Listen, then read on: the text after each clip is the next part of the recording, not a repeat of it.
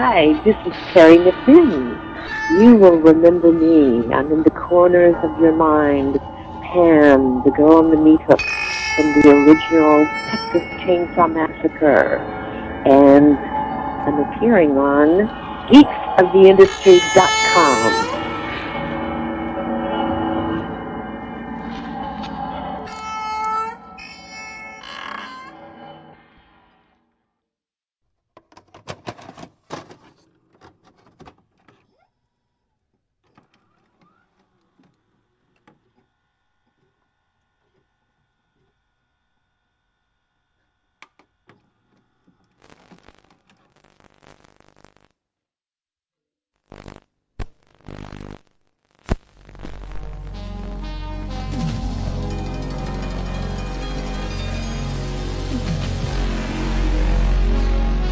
Geeks of the Industry.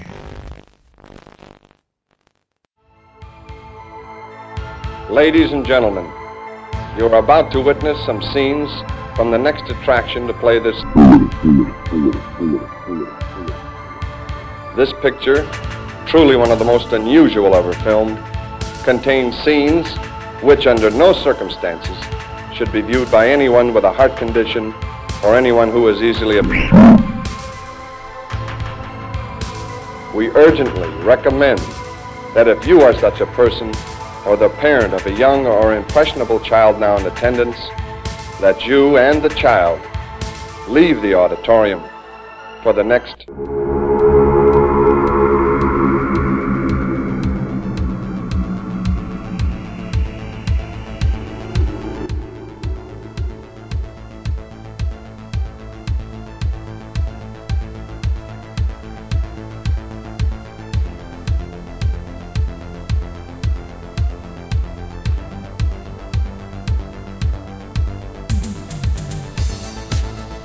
Welcome to Creature Features, a horror discussion from geeksoftheindustry.com. And now your host, Chunky Larry.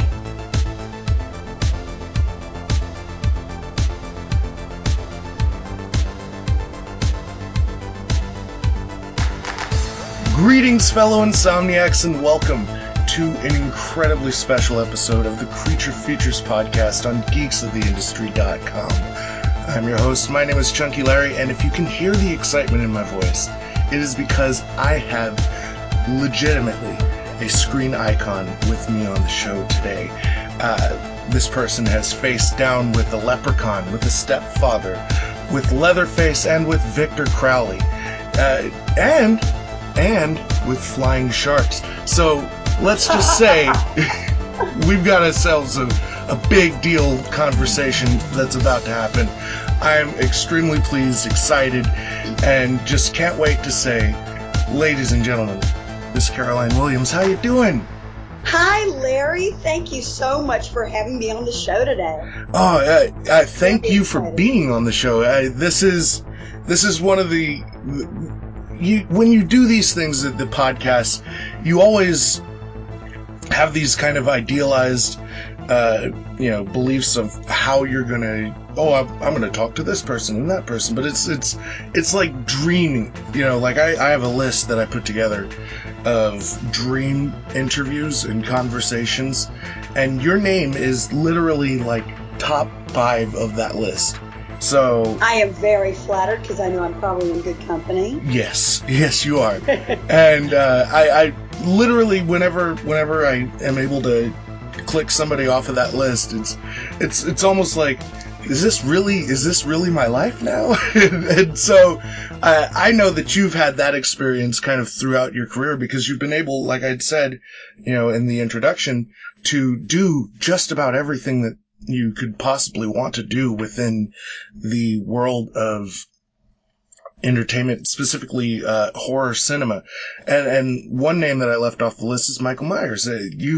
You've done literally everything, and it's phenomenal to me because I as a fan am always, and I've said this about a lot of the time whenever I talk about films, that I look at actors, actresses, and directors as like baseball cards. Like, and what I mean by that is that, you know, you have like heroes that kind of play in one pool, but you never expect them to dip into other pools, and you've been able to dip into just about every pool, which is really interesting.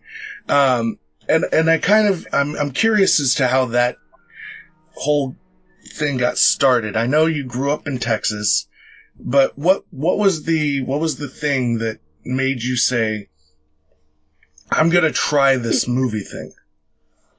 Well, I had been working in the offices of a production services company in Houston. Urban Cowboy had come to town, and several other films, European films, American films, productions coming in from LA.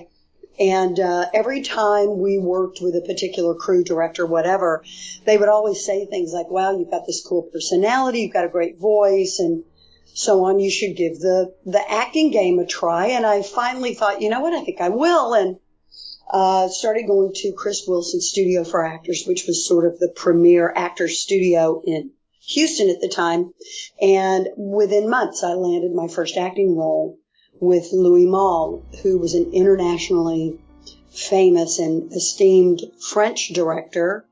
And he was responsible for Atlantic City, Pretty Baby, Au revoir les enfants. And he was shooting Alamo Bay down in Corpus with Ed Harris and Amy Madigan, who had recently married. So went down to Corpus Christi, played a really nice supporting role that normally would have gone to an LA actress.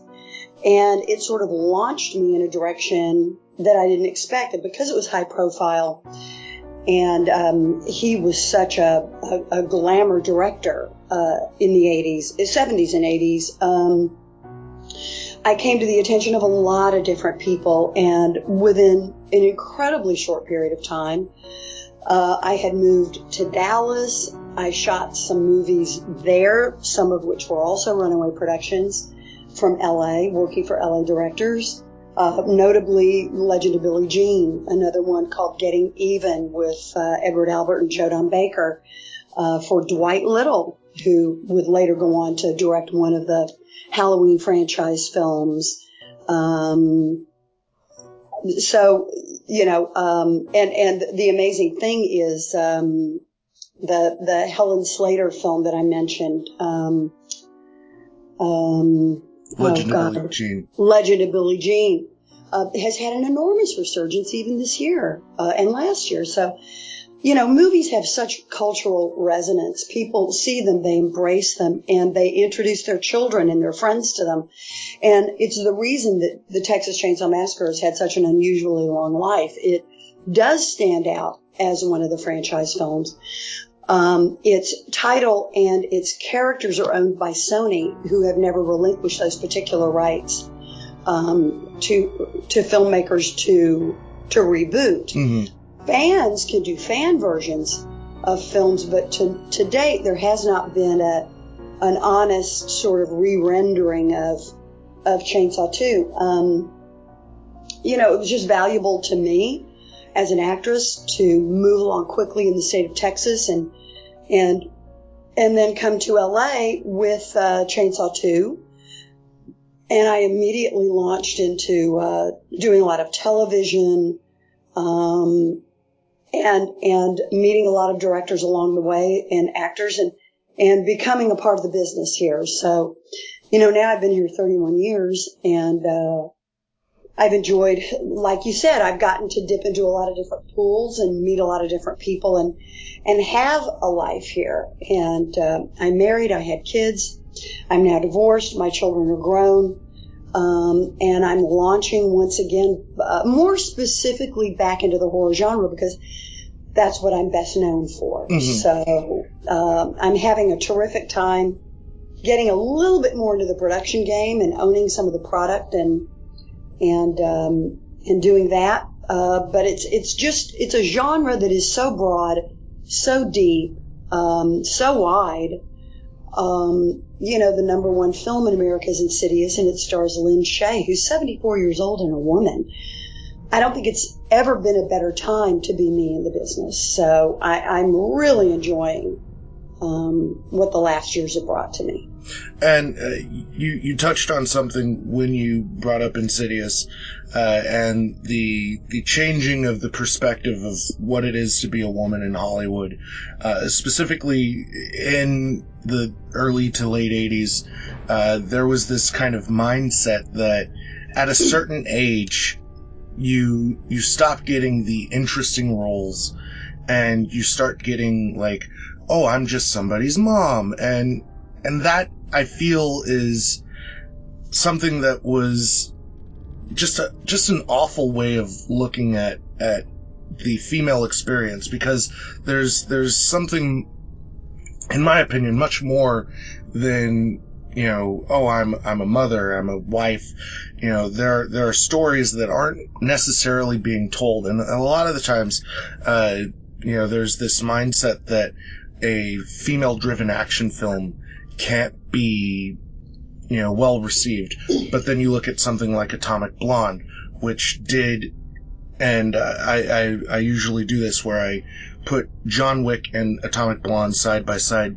Atomic Blonde made more money than the first John Wick. Second John Wick made a ton of money, but it was off the strength of the first John Wick. But Atomic Blonde, on its own merits, being a female-led action picture, is doing phenomenal work. They're already talking about doing a sequel. And it paints this idea that, there's an audience that wants to see this, specifically a female audience. And I have that same belief with the horror genre as well, that there's always been this kind of preconceived notion as to what horror means for a female. And in the sense that, people look at the horror genre on the surface level, and they only see women in distress, and they don't see the fact that, the same women that are in distress are overcoming adversity, and you always have the final girl, not the final guy.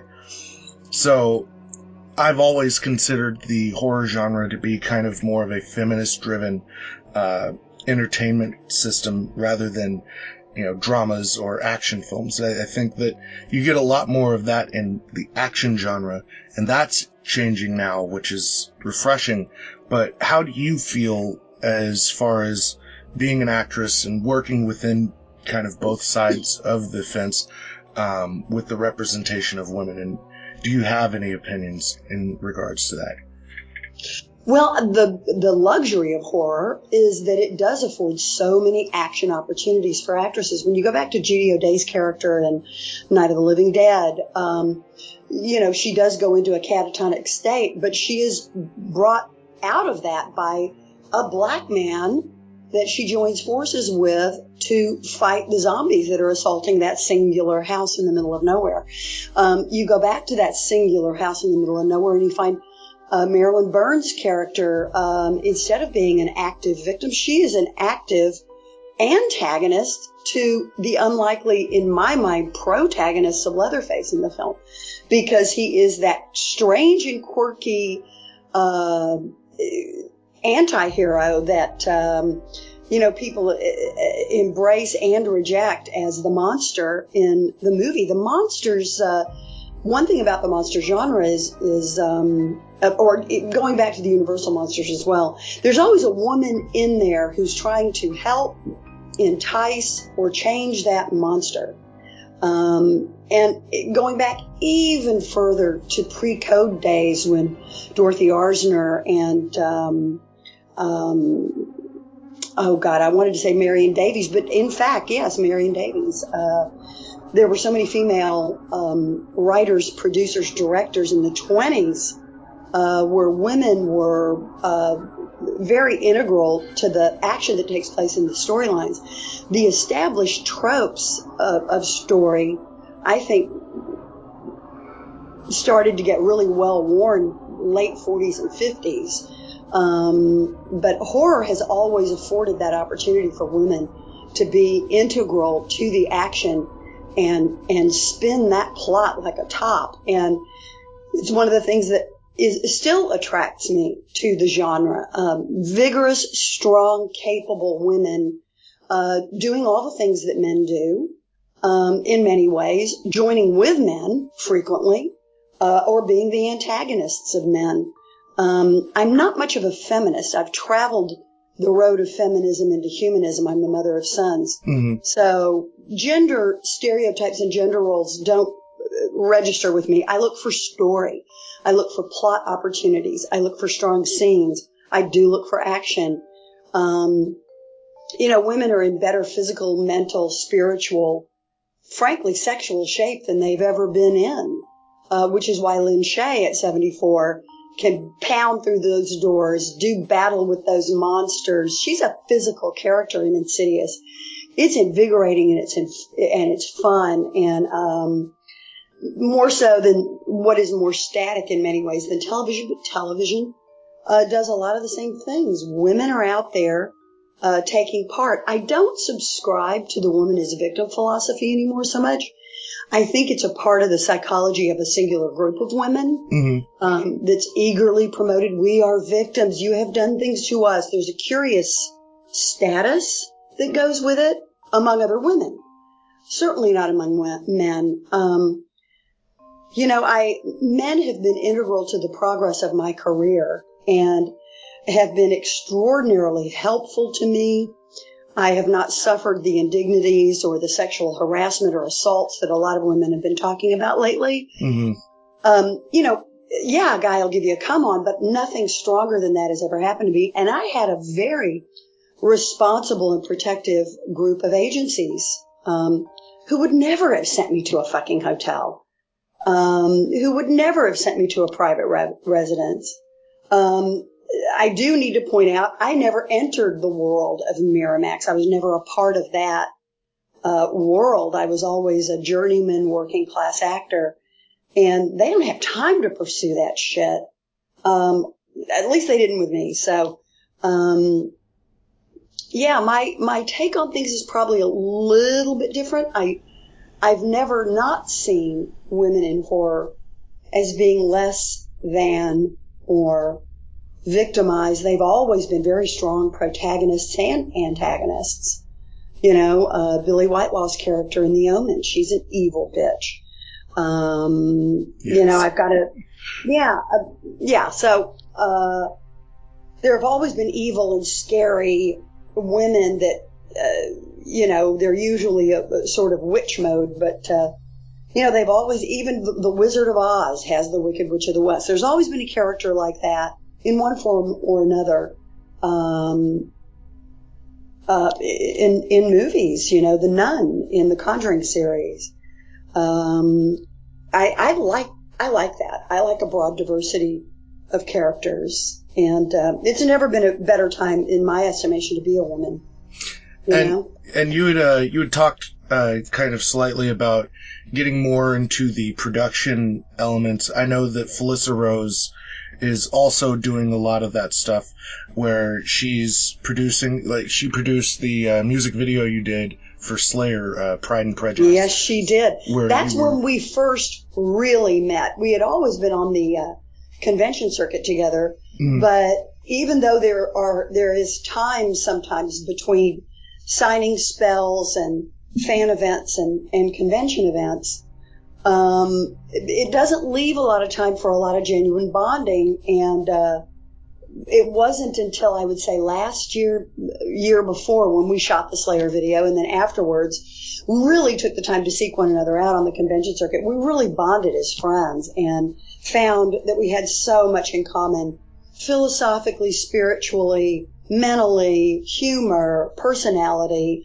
We're two opposite sides of the same coin, basically. And she has been a real inspiration to me. She simply moved into producing, got the word out. That's what she wanted to do. She attracted some financing. She is very expert at organizing herself.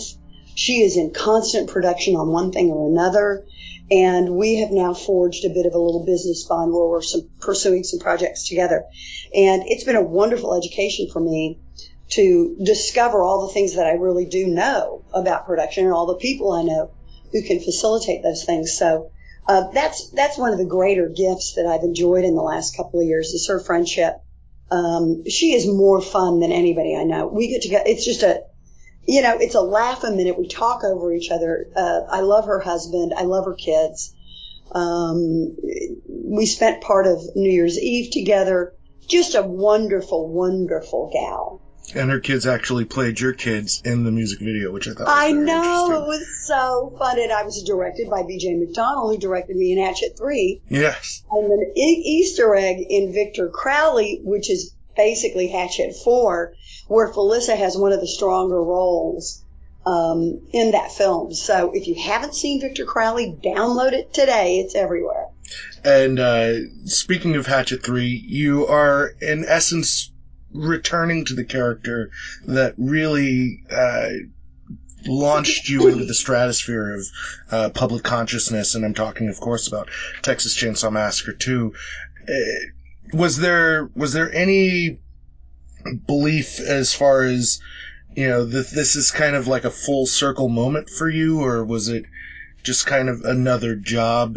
I mean, because to me, the Hatchet films are the perfect example of this kind of slasher film renaissance that I feel we're on without a lot of people really referring to it as a renaissance, but that's absolutely what it is.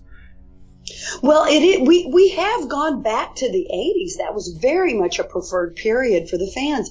The thing that's beautiful about the convention circuit is you meet your fans firsthand. They have a chance to tell you what it is they like and what they don't like. Mm. And so filmmakers and directors and writers and actors, comic book people, tattoo artists, painters, sculptors, musicians, you've got everybody in the mix.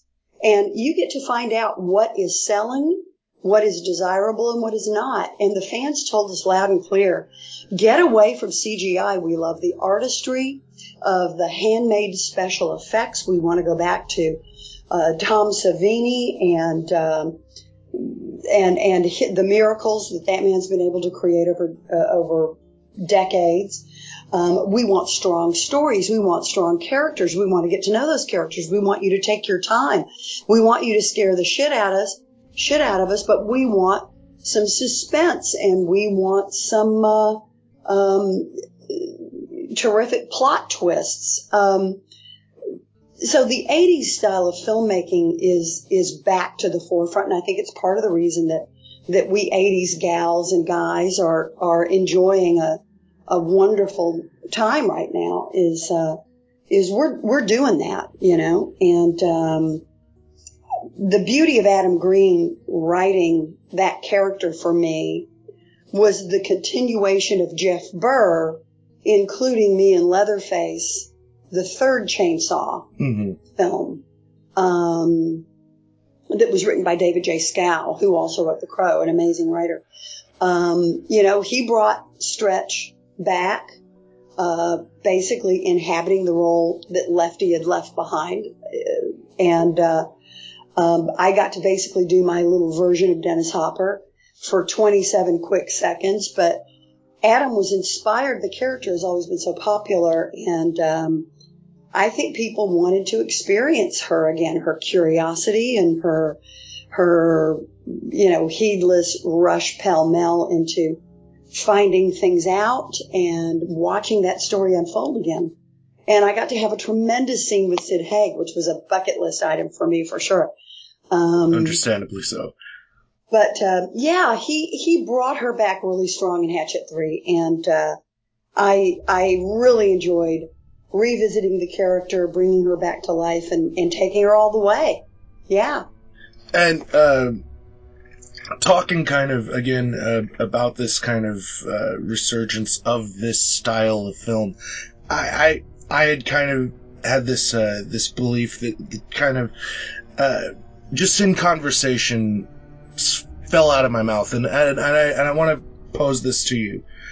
Do you feel that the fact that we've become such a politically correct and offended society, that horror is a mirror of that, in the sense that, within the horror genre, we went very far in the 80s, and we went so far that we had to pull back within the 90s and early 2000s, and then now because everything is so PC and everything is so very much prudish, almost is kind of the word that I go for, that horror has to go the opposite way. It has to be that expulsion of everything that's kind of pent up, because that is necessary.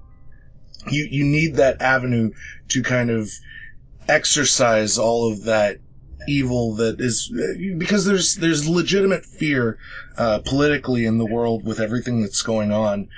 You know, you need some sort of outsource for everything that you're feeling inside that you can't necessarily scream or just say. There's much more of a filter now, so horror has to, in turn, be unfiltered. What do you feel about that? Well, it was that way back in the 80s as well. There's always been the sort of prudery police that have been out there. Women motivated a lot of that. I'm not necessarily slamming women, but I think women have an instinct to be more protective of themselves. And you get to lose a lot of that caution when you're doing horror films, because horror films are not about caution. They're about offending as many people as you possibly can sometimes, which I personally like. I was the spitball thrower at my elementary school, and not much has changed. You know, when we shot the ice tub scene with the chainsaw between my legs, women were outraged. We got phone calls. You know, Playboy wanted to do a layout with me. You know, women's studies had just become the big hot new thing on college campuses. And so women were really angry that I was assaulted with a chainsaw. You know, they didn't seem to watch the entire scene play out because they would have seen what happened. But, you know, it was a purely sexual moment that a lot of women were really, really uncomfortable with. But it worked like a charm because, you know, Stretch very decisively turns the tables on her sexual harasser. So, you know, you're always going to have that. And like I said, you know, and there are impulses even within the horror community to go to a very political place and take a political position on something in some way. I think, though, distributors and marketers and writers and producers know that going in that direction makes us sort of like everyone else. And, you know, that'll be reflected in ticket sales. We represent that broad swath of fans between New York and LA. I'm not saying that there aren't any fans in New York and LA. There are. But everybody else in the country who have this crazy mix of opinions, because I travel in the middle a lot because I have family there, and everybody's got a different opinion on every frickin' thing you can possibly think of. And it keeps those conversations percolating. I think it's important for filmmakers to represent that. I think it makes life more interesting. It makes horror more interesting. But the basic elements are the struggle between good and evil, always. They are morality tales, horror films. Tobe Hooper used to say that horror is just the next incarnation of the Western. It's good and evil doing battle with themselves, good and evil doing battle within the souls of individual men and women. Having to wrestle with what is alive within us. So they're wonderful morality tales, and every popular film that I see, every film that gets a lot of eyeballs, has that same basic formula. We're human beings. We live in the world. The world is not always within our control, and we do have to establish certain boundaries and parameters and behaviors that keep us from killing each other. So horror gets to take those boundaries, parameters, and behaviors away, and you get to see what lies beneath, so to speak. And that was a perfect answer, by the way. But you brought up something that one of my favorite scenes in Texas Chainsaw Massacre 2, and when I had initially seen it, and I talked about this when I did my review of Texas Chainsaw Massacre, I was kind of blossoming as a young man, and it was a very conflicted summer for me because it was this film and, to bring back Felissa Rose, Sleepaway Camp. And both films were these, they touch on these issues that I don't think I was necessarily mature enough to understand at the time, but they both kind of affected me in a way that I didn't necessarily understand. And in hindsight, looking at that particular moment, the fact that Stretch leans in against that abuse and it throws Leatherface off because he's used to people cringing away from him and being frightened by him.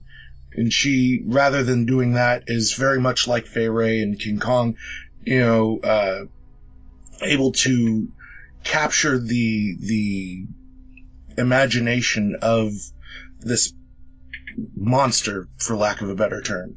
And that's kind of the strength of that film. Was it something that you and Toby had discussed when you guys were working on the film? Is that you guys were going to kind of have this almost Beauty and the Beast kind of relationship, or was that just something that organically happened? No, everything was fully scripted.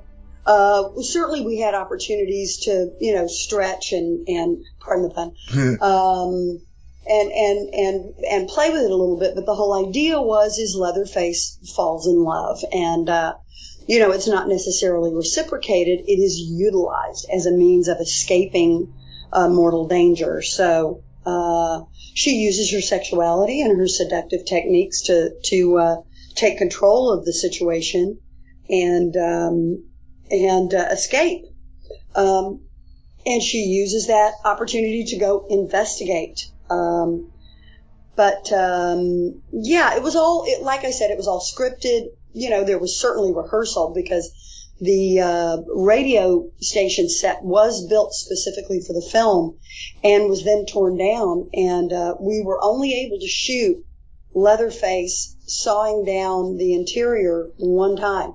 So after we shot the seduction scene, they had to go into that very complex and very important and one time only deconstruction of the interior. So, it was all laid out and, and pretty much went off without a hitch. And going forward, you talked about it kind of briefly, wanting to be involved more behind the scenes, but you're also doing some really interesting work, specifically Blood Feast, which just looks phenomenal. I've yet to be able to see it. I'm actually waiting on a copy of it. Believe me, all of us are. We are trapped in Hanover House distributorship hell. They were likely not the best choice for us and for our film. Mm-hmm. They've had us. They've been in possession of our film since April of last year.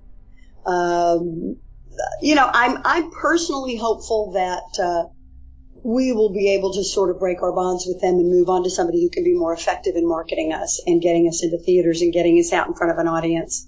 We went through an extensive MPAA editing process that was quite unfortunate. And then, like I said, Hanover House has just not been giving us the love. So hopefully we'll be moving to a different distributor. I'm keeping my fingers crossed. We will find out soon. Blood Feast is a remarkably good film. It's got an international feel. Robert Russler plays the lead. I play his wife, Sophie Monk, who is an international star, plays our daughter. The goddess Ishtar is played by Sadie Katz, who's from Wrong Turn 6. We had a remarkably good time shooting in Germany and in Paris. And it's a terrific film. Herschel Gordon Lewis never got to see it, sadly, but he did shoot a pretty significant little bit of exposition for the film. And what a charming and lovely man. The next thing actually you will likely see from me, even before you will see Blood Feast, is Greenlight.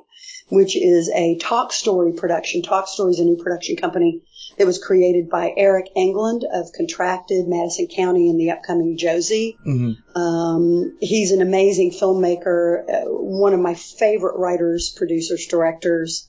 He also did Get the Girl, co-written with Graham Denman. Graham is the director of Greenlight. It is his directorial debut. And Greenlight is a remarkable film. I call it neo-noir. It's a noir-oriented film with a lot of horror elements. It features Chris Browning from the new David Ayer film Bright on Netflix, which is a huge hit. He was also in Westworld and a variety of other things, an actor with a very hot career right now, and I loved playing his wife. I'm at the centerpiece of the film. Eric did write it around my character, and Talk Story is an exciting new company that Eric created with Greg and Pamela Blunden. They're real estate developers here in LA. They want to launch new talent and get new directors and new writers out in front of the public. And it's really an exciting company. Greenlight is going to be their first offering. We're going to start on the festival circuit in February. I'm hoping we will have some screenings soon. I hope critics, screeners will be going out soon. Had the time of my life on this one. Lots of psychological horror, but some action as well. So I think people will like that. One of the other things that has just broken today, actually last night, Jeremy Saffer is a pretty remarkable metal and rock and roll photographer. He's probably the premier photographer on the scene right now. He shoots covers for Outburn, Revolver, Kerrang, Metal Hammer. Very dynamic. He did a 2,000 shot, 10-hour shoot with me almost a year ago, back in February, and we did a whole variety of amazing photographs. We did an abundance of corpse paint photos, which is a totally nude venue. We have stretch with clothes on. We have stretch with clothes off. We did fine art nudes. We did some stuff where I look like the Stretch of old, but the saw is always my friend, and it's pretty prominent in a lot of the shots. That's the stuff you posted on Instagram, correct?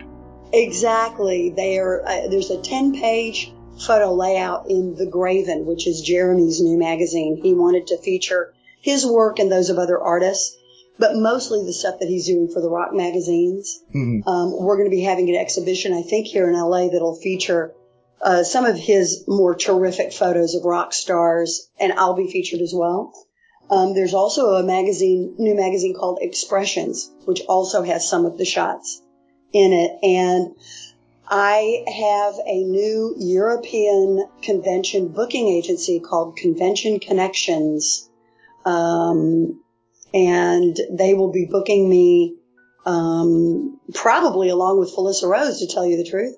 We're going to be doing some touring across the country with Victor Crowley, my photos, and of course the careers that we've already had, beginning this year. So, that's an exciting and cool thing. I hope you guys come to Northern California.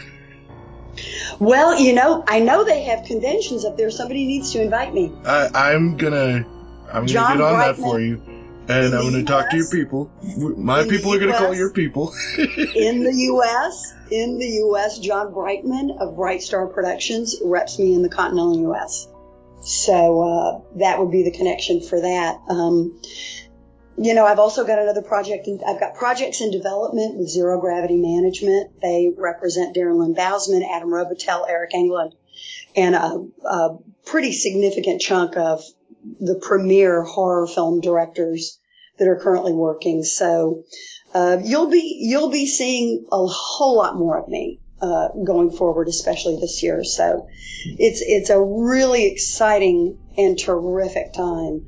Wanted to let you know on social media, you guys can find me under the same name on Instagram, Twitter, Tumblr. My handle is Willie Caroline. It is spelled WILLICAROLINE. That's WILLICAROLINE on Instagram, Twitter, and Tumblr. That's my world, Larry. Thank you so much for bringing me on your show today. I appreciate it. Oh, the pleasure was literally all mine. If you guys are here just for Caroline, which I don't blame you, but you've enjoyed the show, you want to find out more, you can absolutely check us out, facebook.com/CreaturePod. Follow us on Twitter and Instagram @CreaturePod. But that is going to do it for us. This was, if you could see my hand, it's shaking. That's how excited I am. This was a dream come true for me.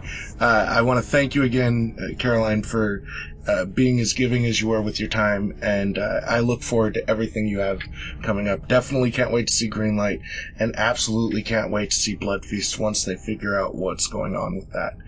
I've got to tell you, we barely made it through the MPAA process. They ordered 6 edits. They removed close to 6 minutes of film so that we could try to make the R rating. I have a strong feeling you will be seeing a theatrical release of the director's cut. I'm keeping my fingers crossed for that, because the special effects by Ryan and Megan Nicholson are probably some of the best that you will ever see. The realism of our film is an enormous part of the storyline and of the attraction for marketing the film. And I'm keeping my fingers crossed that will happen.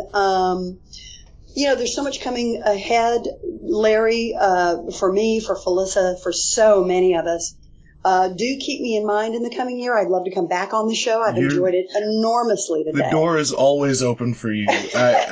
You don't even need to chainsaw it down. You are welcome whenever you want, by all means. And again, thank you very much for Caroline Williams, and for myself. Again, my name is Chunky. This has been another episode of the Creature Features podcast on geeksoftheindustry.com, Stitcher, and Apple Podcasts. Listen with someone you trust.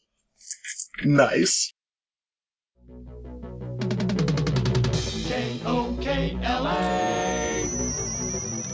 So here's a special request we're doing this afternoon and tonight. You steady listeners know we're playing this every hour. This is for Lefty.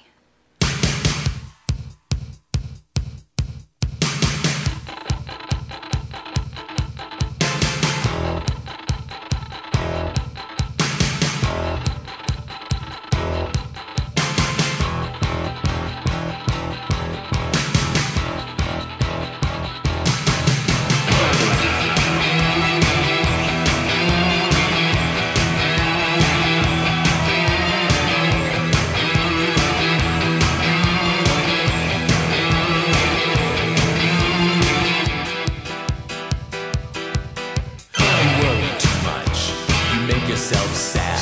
You can't change fate, but don't feel so bad. Enjoy it while you can. It's just like the weather. So quit complaining, brother. No one lives forever. Let's have a party. There's a full moon in the sky. It's the hour of the wolf, and I don't wanna die.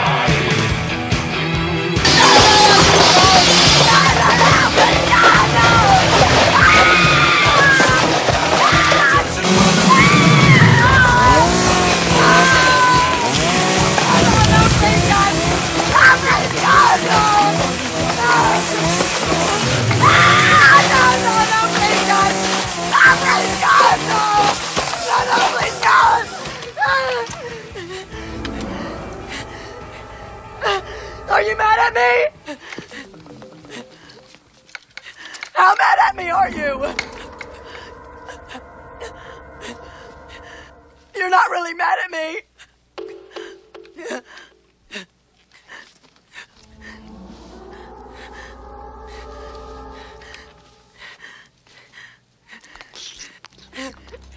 How good are you?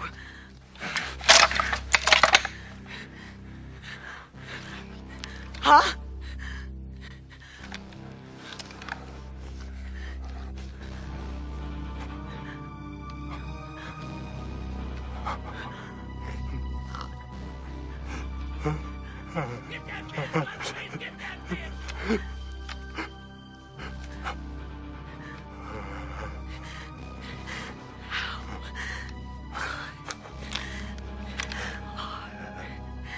You.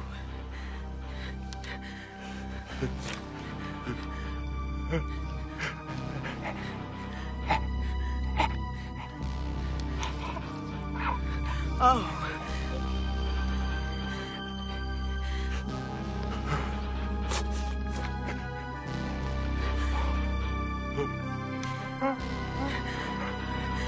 Really?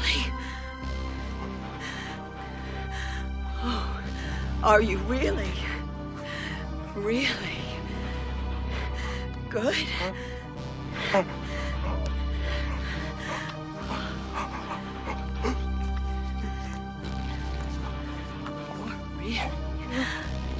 really good. You're really good.